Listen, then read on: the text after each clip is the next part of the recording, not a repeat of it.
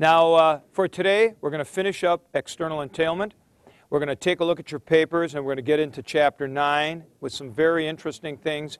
I'm going to just say right now, so I don't forget it, JB, an extremely interesting paper on 9, the way you developed that, again, with going to Des Moines. We're not going to have time to go through all that, but I wanted to tell you how much I appreciated that. It's actually, I think you're actually getting it, you know? Yeah, I know. Watch out.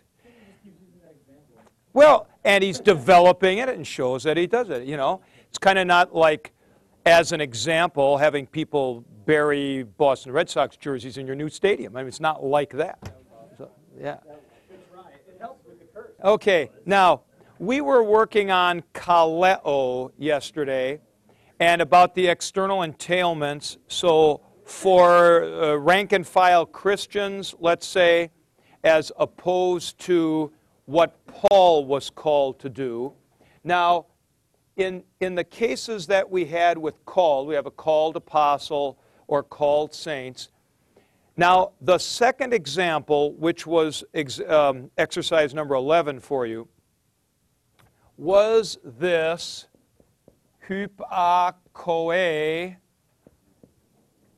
pisteos, obedience of faith. So what you have here is this genitive represents, now watch how I'm going to do this. This genitive represents one of the external entailments which has actually, so to speak, come to the surface now. So in other words, Paul could have said something like this. He gave me this apostolate for obedience among the Gentiles. Well, now you'd have to have, oh, who's going to obey? What are they going to obey? How are they going to obey? You have all those external entailments. When you say obedience of faith, you know that in some way faith is going to be one of the external entailments that you have to account for. Now the question is, where is it on the basic sense? And we took a look at a number, you can look at a number of examples there. And what I would contend is that, take your Greek New Testaments, that you take a look at Acts chapter 6, verse 7. Says, and the word of the Lord continued to grow, and the number continued to multiply of the disciples in Jerusalem greatly. And a great crowd of the priests became obedient to the faith. So here you have hypakoe being put back into the verb. And then you look for where that vocable occurs in the longhand sentence. Now, this is a particularly good example, and you get this in the concordance as well. But you got to look up. What do you have to look up? Hypakuo, not hypakoe. That's the key always to this. You've always got to be taking this back to the verbal root. You've always got to be going back to the verbal root. Now, a couple of issues come up, and this is where you have the whole thing of how widely can you cast the net. All right, you got a couple of issues. Number one, we've moved from the writings of Paul to the book of Acts. Now, when we were doing called, and we had called apostle in Romans 1 and called saints in Romans 1, we looked at other Pauline epistles, right? We looked at 1 Corinthians, Chris. We looked at 1 Corinthians. We looked at Galatians. We looked at Thessalonians. So we're at least staying in the same author. Now here we go a little bit further outside, and so a person can say, well, it's a different author, and it's probably right that when you go to a different author, your probability factor kind of goes down a little bit. Now you say, but Luke was, if Luke wrote Luke Acts, Luke was a companion of Paul. Okay, good. Now the person might observe, you know, it's interesting though, in Acts 6, 7, take a look in the Greek text, you'll notice that in Acts 6, 7, it says, they became obedient to the faith. Note that there's the article there. The article is there. Now, if you go instead to the Romans passage, Romans 1, which is where we've got this basic text, in Romans 1, and it says, through whom we got grace and an apostolate for obedience of faith among all the Gentiles on behalf of his name. Well, there's no article there with faith. Does that make a difference? Well, you kind of observe that as you look in the context, you find an interesting lack of articles in the context. Look up in verse 4. In power according to Spirit of holiness from resurrection of dead. See, grace, apostolate. So lots of things don't have articles in them. Seems to be a stylistic feature of this text, or maybe not. Now, if you take a look at commentaries, what they'll tend to do is try to figure out on their own what the relationship of this genitive is to obedience. And they'll have obedience, the obedience of faith, meaning obedience which springs from faith, or obedience which is characterized by faith, or obedience, maybe in a more Roman Catholic mode, obedience which results in faith. And then there's this fourth one that I'm suggesting, obedience to the faith, which is sort of fides quae, the faith which is believed, rather than the faith by which you believe. Okay? So you've got at least 4 possibilities, and it's easy. Of course, context is always going to be the key here, but the context sort of doesn't help you. I mean, you look around for it, and just about any one of these is going to work. So what I'm suggesting to you is, when the context isn't going to really be very helpful, that you proceed along this uncovering the longhand procedure here. That you try to stay as close as possible to the author. And if you go to another author, as you expand it, of course, that kind of decreases your likelihood a little bit. But you got something, all right? And if it is within the early church and the whole Judeo-Christian community, you know, like kind of like garage sale, it should be pretty close. But you can always argue it.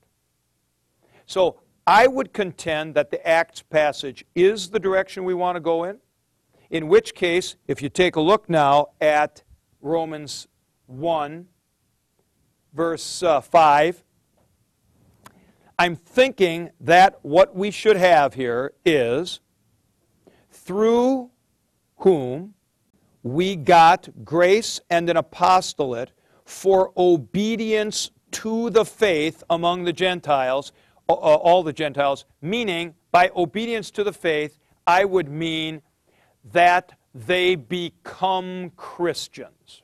In other words, it's not talking about your obedience springs from true faith or anything like that, but obedience to the faith, just like it says in Acts, where they now go away from Judaism or they go away from paganism and they embrace the faith.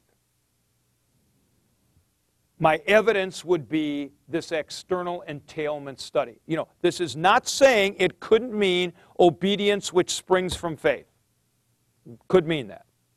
Just like a garage sale could mean that they're selling garages. And our problem here is that the context isn't going to necessarily solve this one way or another. Does anybody here, maybe even on one of your computers, have a King James? What's that? Bill? I want you to read that. 1:5. By whom we have received grace and apostleship for obedience to the faith. See, that is actually the way the King James takes it. Obedience to the faith. Modern translations do not. Modern translations do not. Snyder, what do you have back there?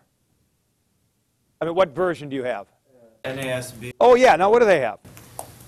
1:5. Through whom we have received grace and apostleship to bring about the obedience of faith. Oh, okay. Obedience of faith. So they just kind of let it there without trying to unpack the deeper structure. Billy? The NIV says obedience that comes from faith. That comes from faith. So they're taking, the faith would be, if you do the longhand, it is obedience whose wellspring is faith, comes from faith. Right, right. Anybody have the ESV? Yeah, Josh. Obedience of faith. They just stick with that, okay? Any other versions you have that, Justin? New Revised Standard does the same, obedience of faith. Obedience of faith. Yeah, see, I think they're just kind of retreating. So many people have gone in the direction of the NIV or something similar. They're probably not completely comfortable with going totally away from the King James, so then just give you a surface translation that way. Yeah? Mine says obedience and faith. Oh, what is that? Faith and obedience. Obedience and faith. Yeah. Huh. Boy, that's interesting. What's that translation? Obedience. I mean, that's almost like obedience that results in faith. Yeah, you obey and so believe, or something like that. What is that? TNIV. Oh, okay. Oh, really? Oh, TNIV. All right. Good. All right. So, just to recap now, yesterday when we were working on cont'd, we were working on an adjective, or a noun, that was just by itself. And we were trying to figure out the external entailments. Now, when you have a genitive, now one of the external entailments has actually bubbled up to the surface. And now, so you got to put that in there. Now you got to figure out what slot it goes in. Final point. This business that we've just reviewed about the genitive is what in traditional grammatical terms would be called, let me put this up here, uses of the genitive. So, for example, Jeff Gibbs likes this Wallace intermediate grammar, and he has a lot of these uses of the genitive. Now, all of that is phony. Because uses of the genitive, now listen to me, uses of the genitive is nothing other than figuring out the external entailment relationship. That's what uses of the genitive is. So if I say, let's take the phrase, he agape to theou, the love of God. If I say love of God means God's love for me, we call it a subjective genitive because God is the subject of the loving. If love of God means my love for God, we call it an objective genitive because it means I love God as the object. So all of these categories in the grammars for genitives, objective, subjective genitive, genitive of means, it's all a kind of a surface game that you have to realize is actually another version of doing external entailment. Here's another way to say it, and maybe a better way to say it. How the heck would you decide between the uses of the genitive? You'd look at the external entailment study. See? So as far as I'm concerned, charts of the uses of the genitive are useless. The fact is that the genitive may have a relationship to the verbally based noun upon which it depends. Like faith depends on hupakoe, obedience, obeying. The relationship to this verbally based noun right here is virtually limitless. Its relationship to that verb is what anything in a sentence could be.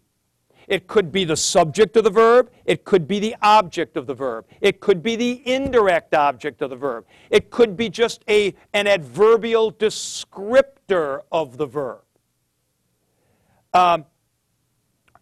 It could be part of a prepositional phrase. So don't get caught up with these charts of uses of the genitive as if there's some magic to that. All that is descriptors that you're going to have to put aside. I mean, because look, you'll have a list of like 20 of them or something. How are you going to decide among those? You've got to do an external entailment study.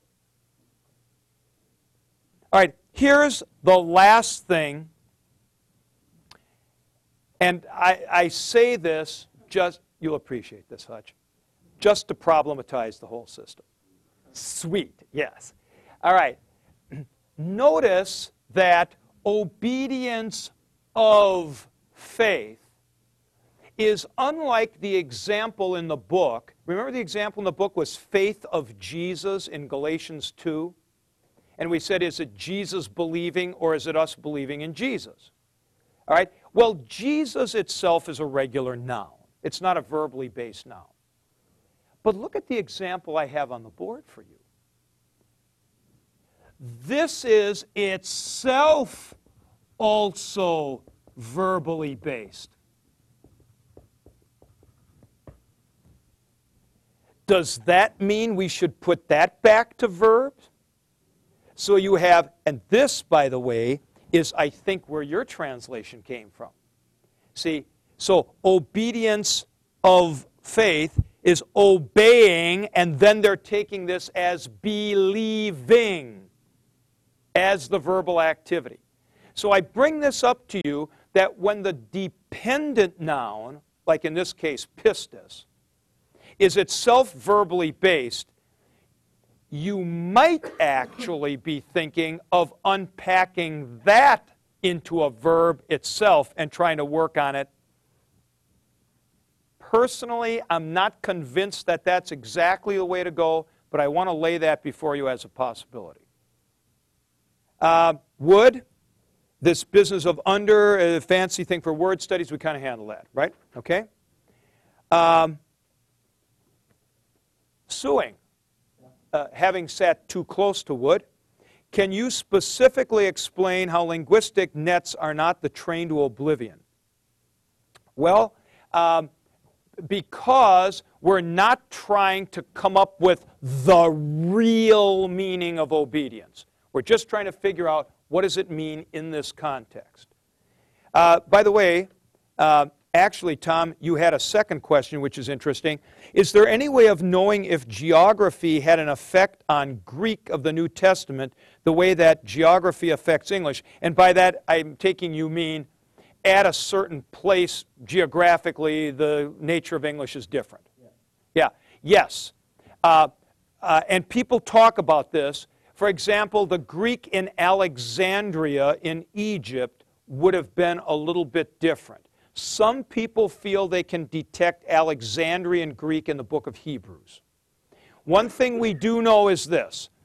As you get to the eastern end of the Roman Empire, Alexandria would be an example, but certainly in Palestine, the Greek is a lot more Semitized. So there's going to be, for example, the word order, noun, adjective, rather than adjective noun. Okay? You will have N plus the dative rather than the simple dative of means because it's like the Hebrew B. So there'll be some just like if you're in Milwaukee, Wisconsin, you speak this kind of Germanized English, and you say things like, hey, come here once, which mimics the German einmal at the end of a sentence. So there actually is that kind of a thing. There were dialects of Greek, 3 major dialects, but that most of those are in evidence before Alexander the Great. So that's a good question there.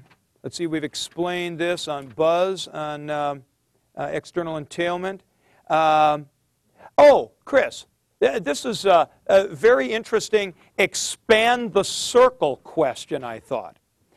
To what extent are non-canonical sources like Clement or Ignatius acceptable or off limits when seeking the pairs that correspond to event noun and modifier? I am thinking that BDAG, but the Bauer-Danker-Arndt-Gingrich dictionary, does use these early Christian texts to assign meaning. See, that's an interesting thing. Now your circle has kind of expanded out a little bit, but I would probably want to argue that linguistically you're still in there pretty close, and so you know, if we talk, I'm just taking a vocable now, we use the word vespers. Well, somebody, you know, in the eastern part of the United States in the Lutheran community using vespers 100 years ago, it's probably going to be about the same thing. But the further you move out, a little bit more questionable it becomes. But I do think, and I appreciate this, and I wanted to speak to this paper specifically, because you have raised a question that's been raised by a scholar friend of mine in Lund, Sweden, Chris Karagunas, who has brought up the issue of the relevance of Greek after the time of the New Testament. So in other words, we tend to think like this. We tend to think, here you have the New Testament, here you have the Old Testament, here you have like classical Greek and so on like that. And so we tend to view everything that way. But the question arises, hey, what about the 2nd century or what about the 4th century? Maybe we should be looking forward because maybe stuff gets more explicated later on. You know, that a lot of the implications are actually made more specific, I guess you'd put it that way. So I agree with that, actually, that it's pretty helpful. And let me just say, when I did my dissertation at Cambridge on the imperative, my dissertation supervisor, Jeffrey Lamp, actually, Chris, demanded that. All right, so I was looking at all of the imperatives, the commands, positive and negative, in the New Testament. Every stinking one, thousands of them, okay?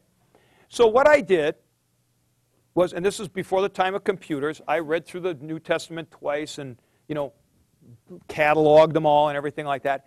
Then I compared them to their usage in the Septuagint. And I was very proud of myself. Oh, boy, I mean, this increased it tenfold, you know. And my supervisor said, actually, I do think you should try the Apostolic Fathers. So, when he suggested that, this, of course, compounded the work, although that's smaller than the New Testament by a little bit. So then, you have the Apostolic Fathers. And what was nice about this, and it was incredibly helpful, I actually found some keys there for what I needed. So you had this bracketed both ways, so to speak, and you actually got to see some specific usages coming afterward. This is going to be a very important point for you. You might actually want to be looking post-New Testament to find linguistic usages. My supervisor, Jeffrey Lamp, did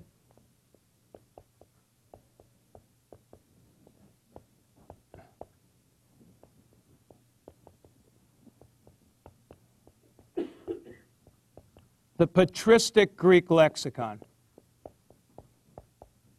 And this goes, till about the 6th century or something like that. And it's got just tremendous stuff, Clement of Alexandria and all this kind of stuff. And it's very handy, actually. Now, this is not a concordance. This is a lexicon like Bauer, Danker, Arndt, Gingrich. But you will see usages of verbs there that are actually very illuminating for stuff that happens in the New Testament. It's very helpful. So you raised via this, what I really appreciate about this, you raised the question of post-New Testament evidence and its appropriateness for using, and it's a very important question. Yeah, Chris. Josh, what am I talking about? Chris is over there. Josh. You were talking about looking forward. Yeah. Do we know for certain that the New Testament that we use, the Greek that's in there, is the New Testament, or the same type of Greek that would have been spoken by Paul and Peter and the apostles, or is it an updated version, kind of like we've got the New King James Version of the Bible is an updated King James? We can talk about that more at the end of the quarter with text criticism.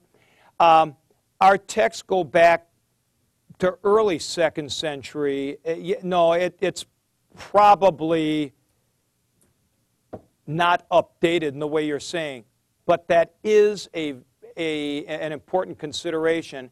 And what we do find, and maybe this is your point, what we do find in some manuscripts, okay, we do find, remember we talked about this in Greek, Atticisms. So Attic Greek, which is the classical Greek centered around Athens, the manuscripts, like say from the 4th century and so on, will all of a sudden update the Greek, like improve the grammar. So instead of saying irregardless, all of a sudden you'd have regardless. See? And one of the principles of text criticism is, if there are 2 readings and one of them is grammatically questionable, it's probably correct because the copyist tended to improve the grammar on the things. So yeah, that's a very important question. Andrew, you said this thing about disciplining a child. Now listen to this. You can't tell a child in public that they will be spanked if they continue to misbehave, so sometimes parents will say, be good or we're going to have a talk when you get home. The parent will certainly tell the child they misbehaved, but they may also spank. After a few times repeating the pattern, the child understands that talk not only means the conversation, but also that they will be punished. Therefore, that phrase has a double entendre meaning attached to it. I don't think so. I think that is actually a synecdoche. So it's a part for the whole. They will get a talking to. Then there's more. So it's kind of the entree to the whole thing. Right. Okay. All right, this is going to be the last one that I'm going to have time to take, and it's from Andy. Andy, you talked here about the double meanings like cool, or like it was katela ben, was not able to grasp it or whatever. If both meanings work, says Andy, and we can determine based off of context and the author's style that he did not intend both, can we assume that the second meaning is purely the work of the Spirit, whether it was at the time of the writing or now at the time of the reading? Ah, interesting. Now we're going to talk about this in just a few periods. And this is, the Roman Catholics get into this, and it's a so-called sensus plenior, or fuller sense. They like to talk about this. That's not completely exactly what we're saying here, but it's related. Plenior means fuller. So, sensus plenior. And you have to wrestle with that issue, Andy, when you're talking about the Scriptures as not only the words of man, but the Scriptures also as the Word of God. Is the Bible, as Spirit-breathed, a book that has meanings that might have been hidden to the authors themselves, or something like that? In general, I'm not real big on that idea, okay? But we'll come up with that again. That was a very interesting question in this context. Okay, thank you guys. Good handling of chapter 8. Very, very important one. And let me now conclude the consideration of 8 by alerting you to, let me show you this book here, Biblical Greek Language and Lexicography, so Greek language and dictionary making. And this is edited by Bernard Taylor and some others. This is a Festschrift, or festival volume, to Fred Danker, the guy who did the lexicon, the Bauer, Danker, Arndt, Gingrich. So it is essays in honor of Fred Danker. Yours truly has an essay in here.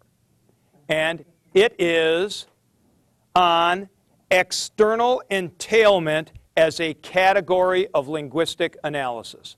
So this is a kind of a rollout of this concept, not hidden within that hermeneutics book, but kind of out in public for other linguists and such to see. And there are more examples. You might want to take a look at this. More examples. You know, I use as one example here toward the end this business of exousia in 1 Corinthians 11:10, where it says a woman should have exousia, authority, on her head. Now, assuming that that's authority is some kind of metonymy for symbol of authority, exousiazo means to exercise authority. Well, who's exercising authority? Her, somebody else? How are they exercising it? Over whom are they exercising it? All of that, they're all external entailment issues. And I try to, relate some of that. So if you're interested in this, take a look at this particular book. By the way, this is here, Erdman's, major publisher, Erdman's. And this was put out in 2004. Now we're going to move on to chapter 9. And chapter 9 is a kind of sneaky important chapter. And that is, it's basically filling stuff out. It's not, chapter 9 is not introducing levels of signifiers. It's not introducing non-literal speech or the concept of conceptual signifieds as such. None of that. It's kind of expanding. However, chapter 9 tends to get issues as to where the interpretive arguments actually are. It tends to focus on items that are, well, the source of discussion in commentaries. Now, a number of you had questions of clarification, and I want to spend most of the focus upon that last part, section E, that had to do with historical writing and allegory. Lots of people focused in on that. But before we get to that, I want to talk about some of the other basic things here, such as filling in the blanks on level 2. And we had that example of after the dishes were cleared away, and we have that example of actually filling in the longhand on level 2. Now, as a matter of fact, Tassoni, you asked this question specifically. I thought this was kind of interesting. This is what he said. How does filling in the blanks relate to external entailment? It seems to me that they are somewhat related. Well, that is a very perceptive point. And here's what it is. filling in the blanks on level 2 is a lot like external entailment on level 1. Okay, on level 1. So if you, let's say, suddenly you leave this room, and suddenly you see a guy fall backwards down the stairs. Okay? You're going to ask yourself, filling in the blanks, why did he fall? Did somebody push him? Right? Was he just being clumsy?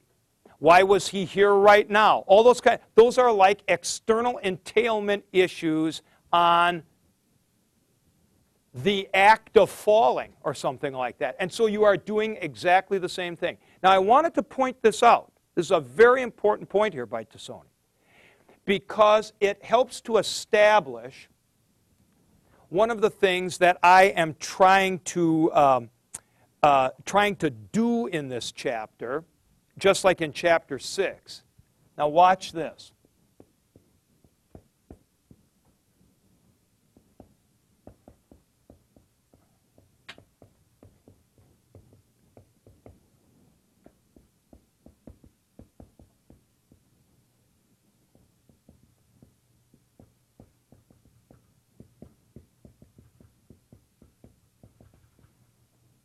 What I'm saying, Andrew, is that essentially you're doing the same thing because it's all semiotics.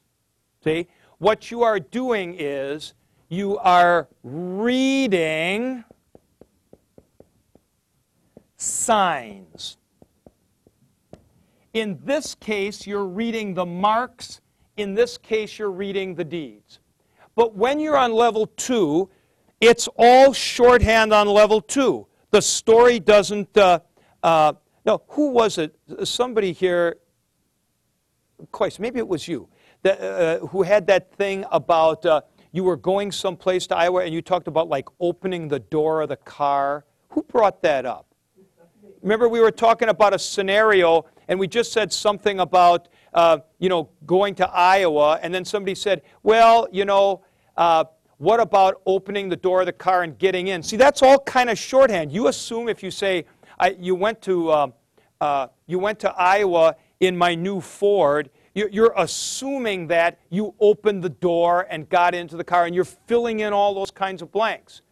So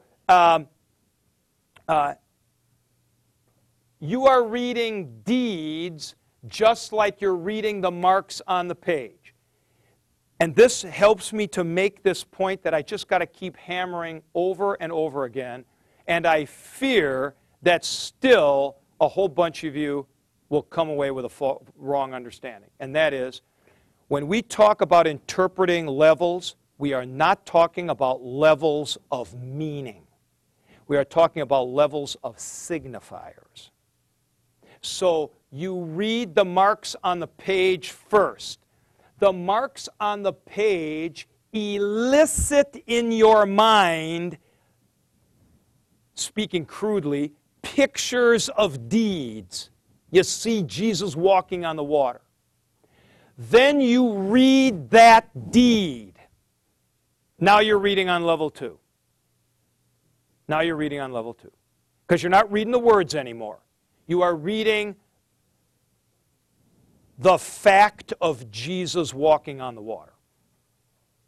So what we're really doing here in chapter 9 is what we did in chapter 8. 8 talked about filling in blanks on level 1, like there are hidden signifiers. Well, there are hidden deed signifiers in the story, like why did Jesus depart and go to Galilee? Remember that example from the chapter? So, was he oblivious? Was this in your face to Herod? Was he fleeing and didn't realize Herod actually lived up there? So, or didn't he care? So you're filling in all kinds of stuff that way. Here'd be another fill-in for that. How did he get there? Did he take a donkey? Did he just walk? Did he go in a sedan chair part of the way? Maybe, he went on a horse and somebody lent, but you're filling in all that. So probably all of you, Bill, if I ask Bill, he'd probably say he walked. Well, the text doesn't say that. You're filling in the blank. Now, I might say right now,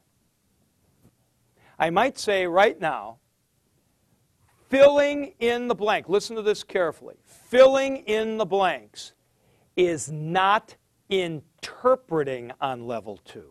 It's just filling in the blanks. And lots of pastors make this error horribly.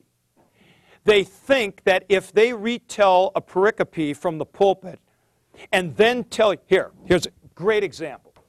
Peter at the fire during Jesus' trial and Peter talking to the maid. Peter was there warming himself at the fire. He remembered when Jesus called him when he was fishing. And he remembered how he felt when Jesus summoned him to follow him to be a fisher of men. He saw the one. I haven't done any interpreting. I'm just filling in blanks. That's all I'm doing. That's not interpreting. You're just giving the text longhand at that point. Now, interpreting deeds is something like Jesus walked on the water. We know from the Psalms and Job, it describes Yahweh as walking on the water. Jesus is God. Now I'm interpreting on level 2. I'm getting a significance of him doing that. I'm not just telling you more about it. I am getting a significance of that. Now, let me skip to relationship of level 1 and 2 meanings. Let me just get this and I'll get your question. This is actually very key. How do you get, we talked about this in chapter 6. How do you get level 2 signifiers to have meaning?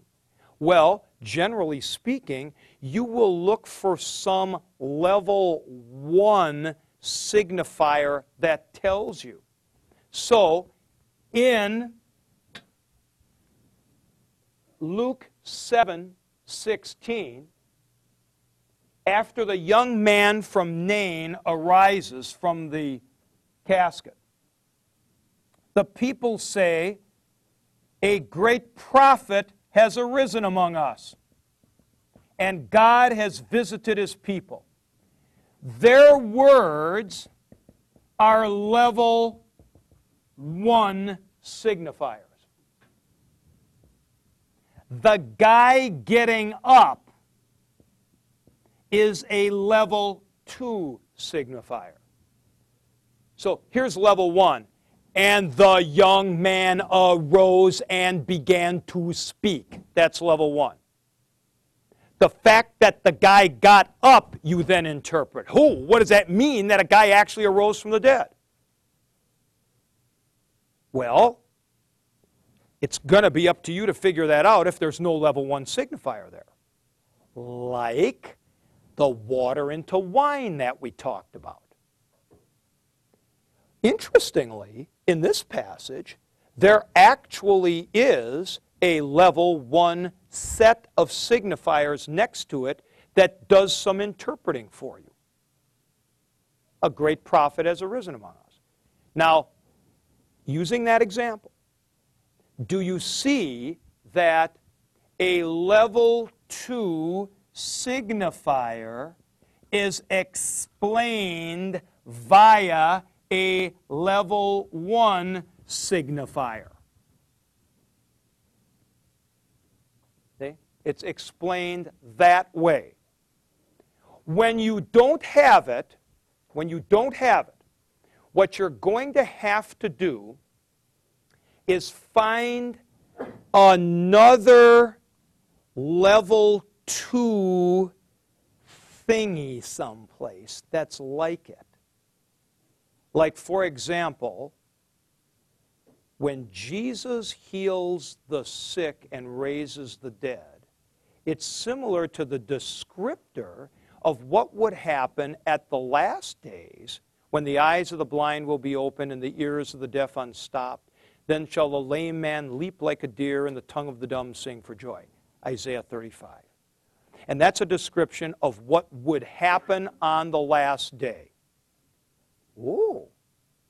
Well, then when that happens in Jesus' ministry, we say the eschatological blessings are here in Jesus' ministry. I've compared description to description.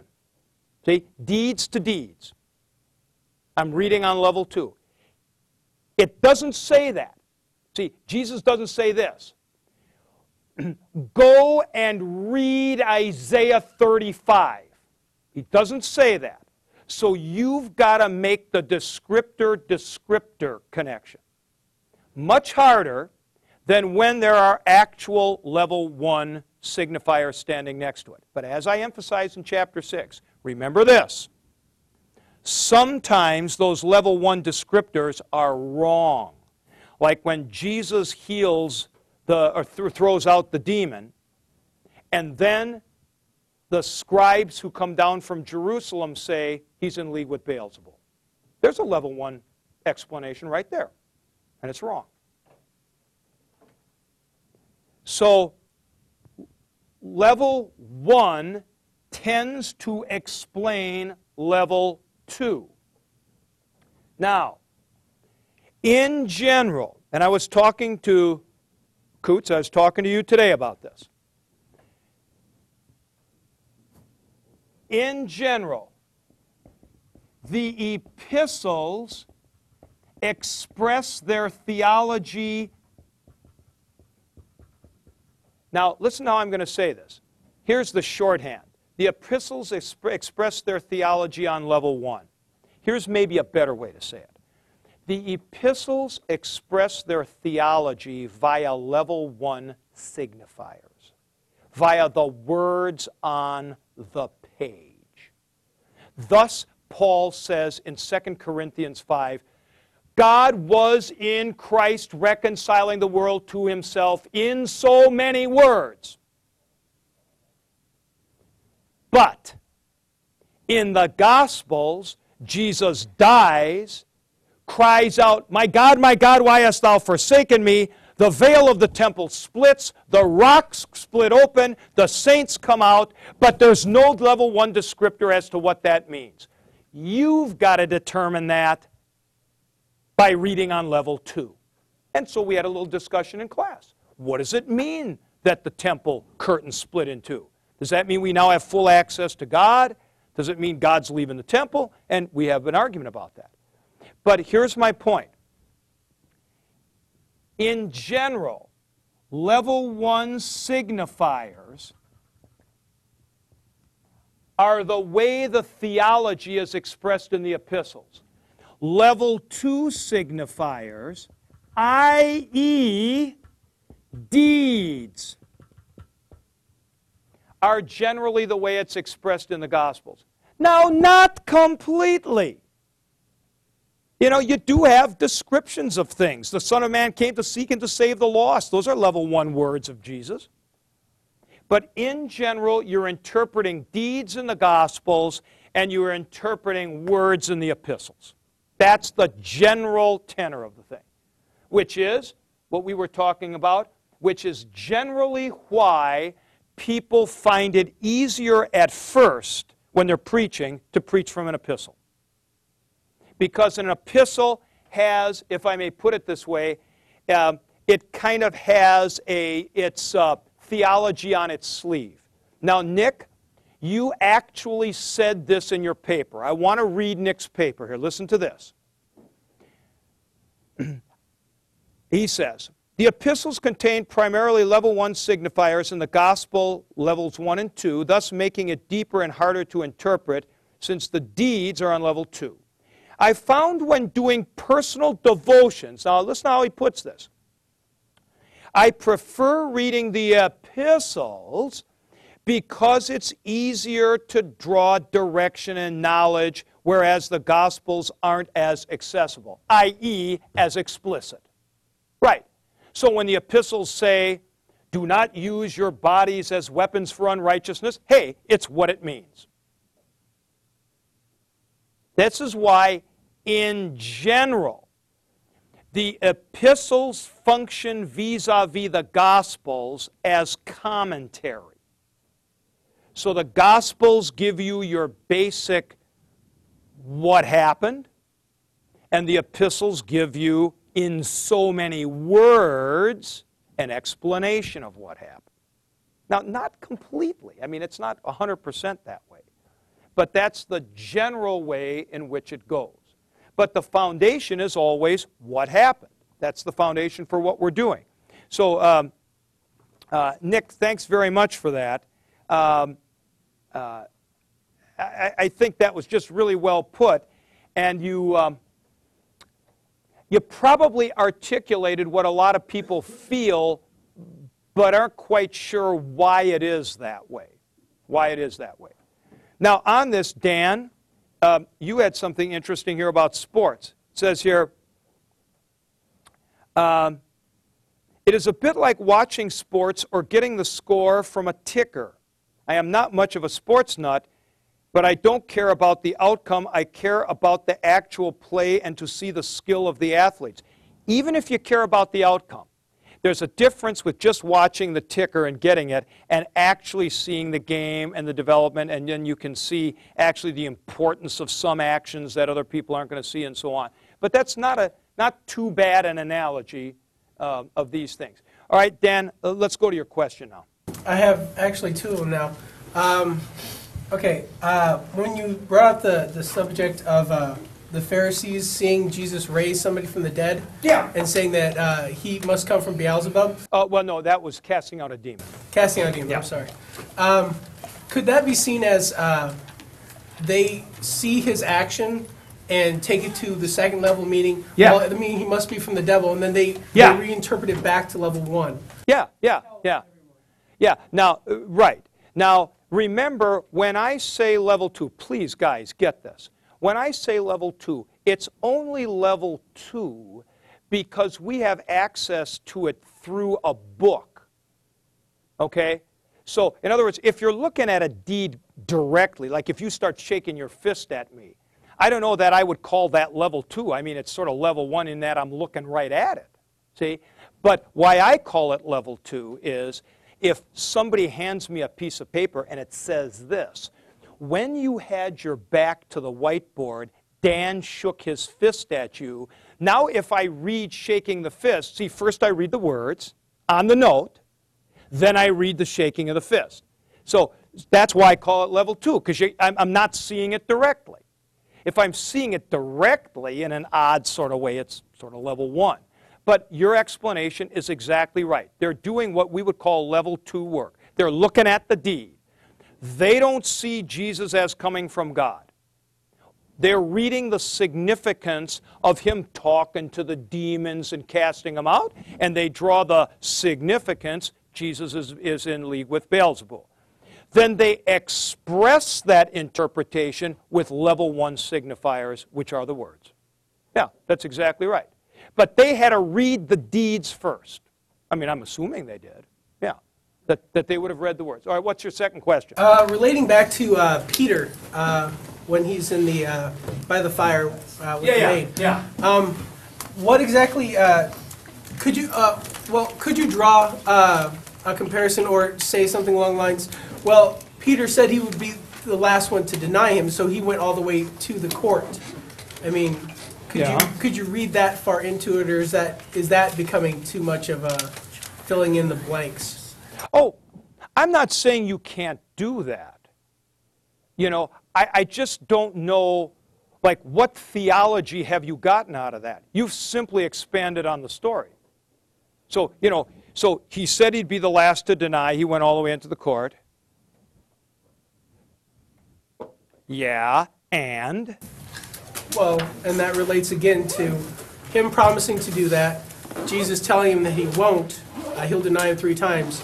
He goes ahead and goes into the court, denies him 3 times, and then relating it later to him reaffirming his commitment. Well, yes, but I mean, that's fine. You filled in the blank about because he had said he wouldn't deny him, he wound up at the court. But you notice that when you did your theologizing, you didn't actually make a point of that. You just said, Jesus said he'd deny him 3 times. He did deny him 3 times. Later on, he affirmed him 3 times. I'm not saying you can't fill out the story. It's just that that's not doing any theology on the story. Now, let's do a little level 2 work here. So when Jesus asks him 3 times and then kind of restores him, if you start drawing this significance, that our Lord is a forgiving God who will bring his servants back into the fold, now you're reading on level 2. Yeah. Okay? So for Monday, we've got work to do on this allegory thing. So many of you asked questions about that. Give me a paper for 10, which is the next assignment, but we'll only briefly get into that. I really want to talk about that allegory business because it's very important about historicity and the Gospels and so on. Thanks.